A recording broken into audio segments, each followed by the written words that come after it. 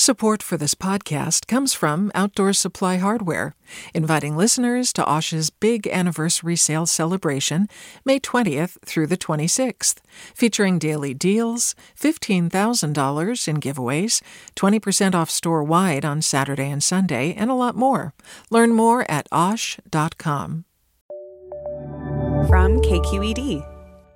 Good morning. This is the California Report. I'm Saul Gonzalez in Los Angeles.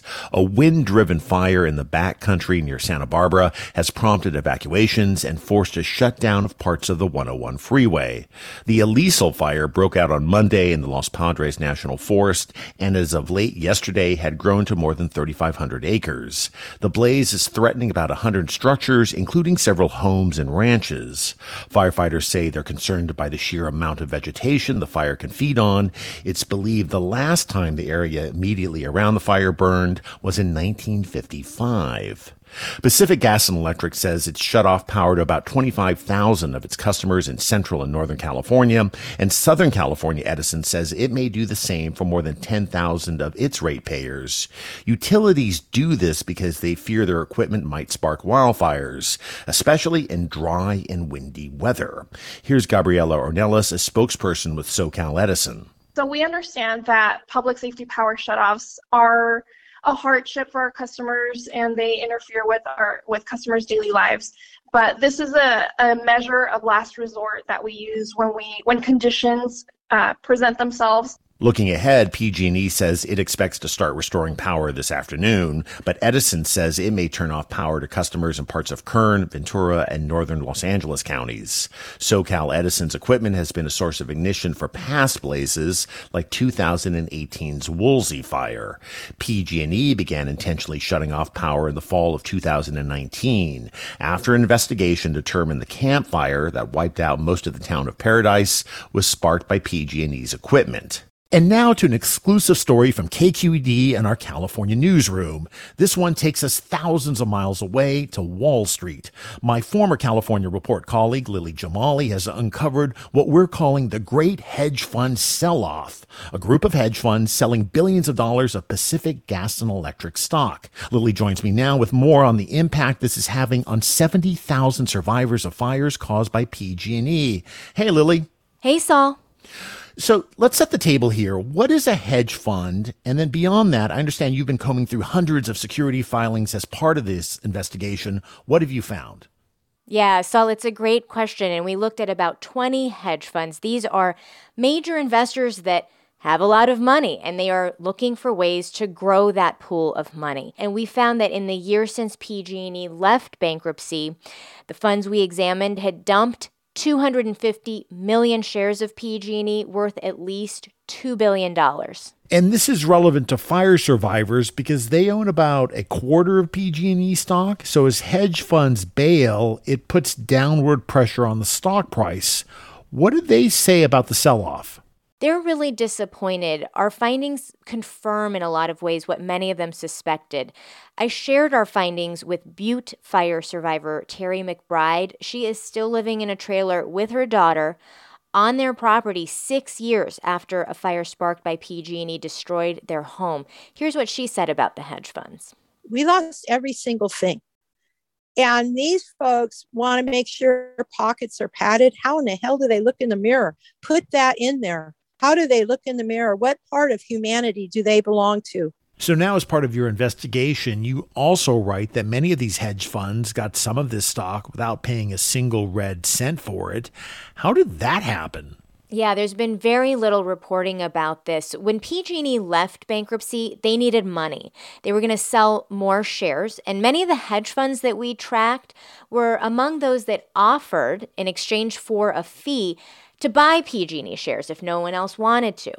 That didn't end up being necessary, but the hedge funds still collected that massive fee. And as it left Chapter 11, PG&E ends up giving them $1.5 billion worth of shares in a special arrangement, which a bunch of insiders and academics that we talked to confirm is the largest fee of its kind ever in the history of corporate bankruptcies. And there are questions now about whether PG&E overpaid for that insurance policy of sorts.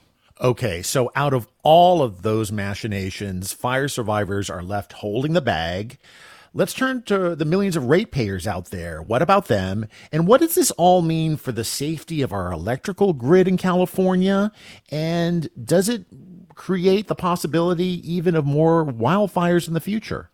Well, mostly it impacts us here in PG&E territory. There are 16 million of us in Northern and Central California.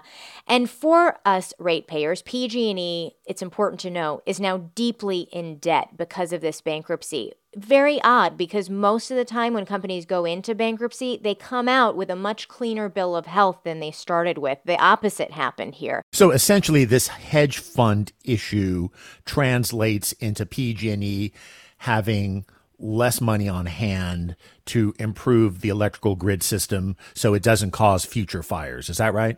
That's exactly right. You know, as I said, PG&E generally, when a company goes into bankruptcy, it comes out with less debt, not more. In this case, when we look at where PG&E's debt load started before it went into bankruptcy and where it is today, it has doubled. And so that's going to make it harder for it to pay for the massive infrastructure improvements and vegetation management that it is doing now, but that it needs to do a lot more of to prevent fires. And Lily, if we want to read more about this, where can we go? You can go to kqed.org. Our story is posted there, and I do hope people will take a look at it. Absolutely. I know I'll be doing that. That is Lily Jamali, my former co-host of the California Report, who's come back to tell us about this important story. Lily, thanks so much for joining us. Thanks for having me back, Saul.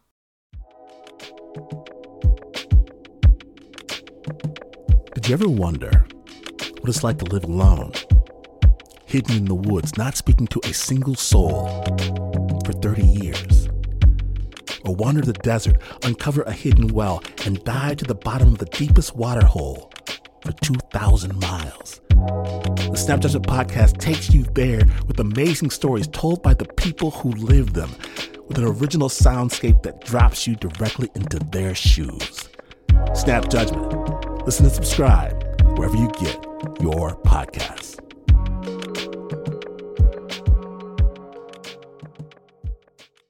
Did you ever wonder what it's like to live alone, hidden in the woods, not speaking to a single soul for 30 years?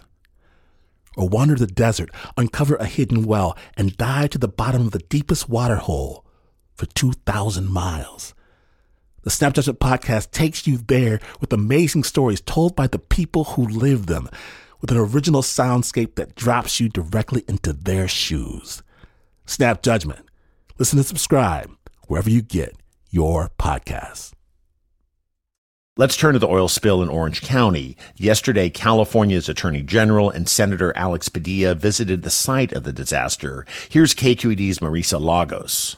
Standing at Huntington State Beach, not far from the pipeline leak that pumped tens of thousands of gallons of crude oil into the water, Attorney General Rob Bonta pledged to work with federal and local law enforcement to investigate the disaster.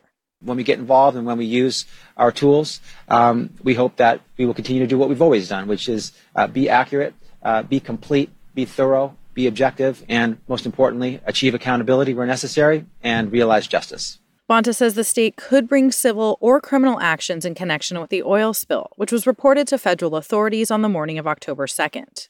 By that time, as much as 131,000 gallons had seeped from a pipeline that runs from an offshore platform to the port of Long Beach.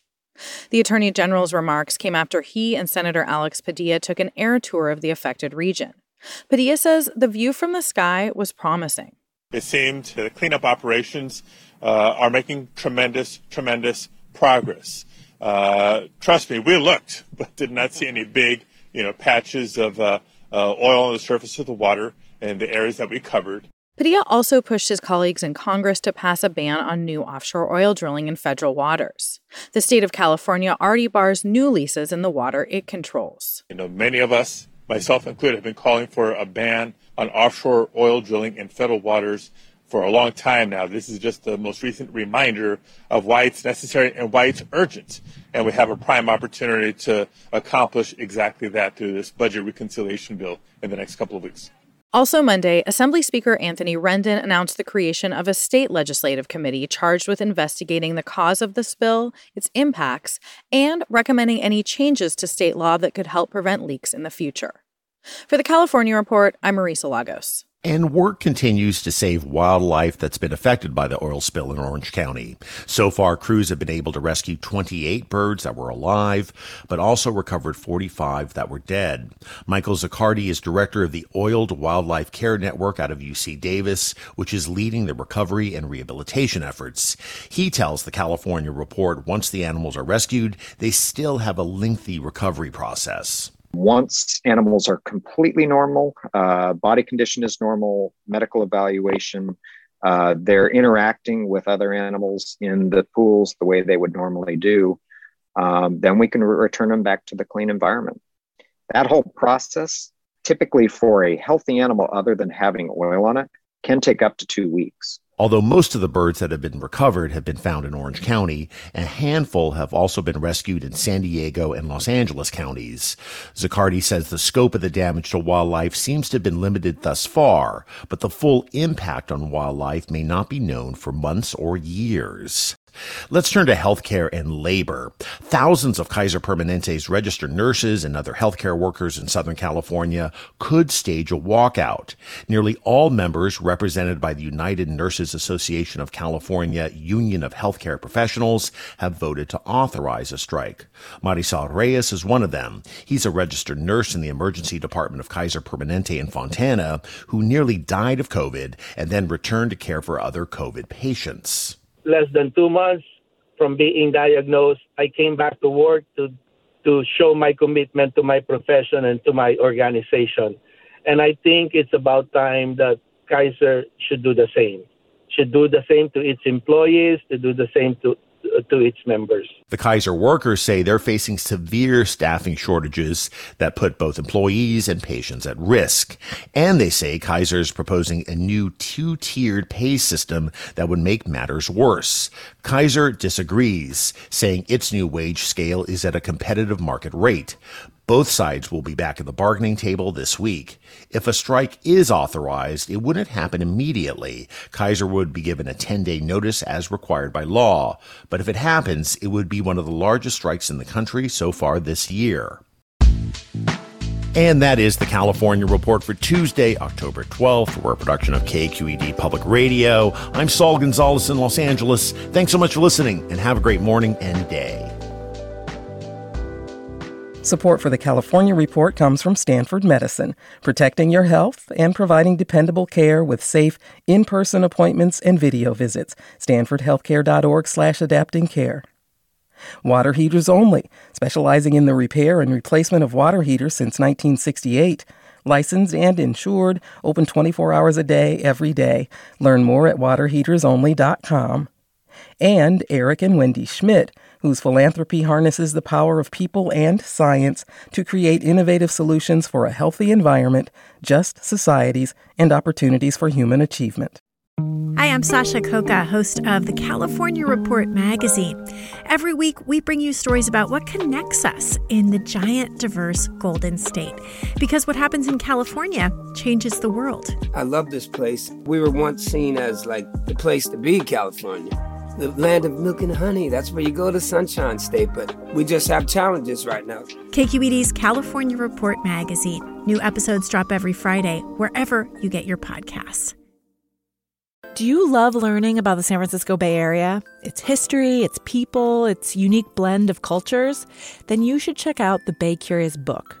I'm Katrina Schwartz, editor and producer on the Bay Curious podcast, and I'm here to let you know that for the month of May, we've worked out a sweet deal for KQED podcast listeners. Right now, you can get the Bay Curious ebook for $1.99. That's right, $1.99. Just search for Bay Curious wherever you get your ebooks or find a link in our show notes. This offer does expire at the end of the month, though, so you'll want to act on it fast. Happy reading!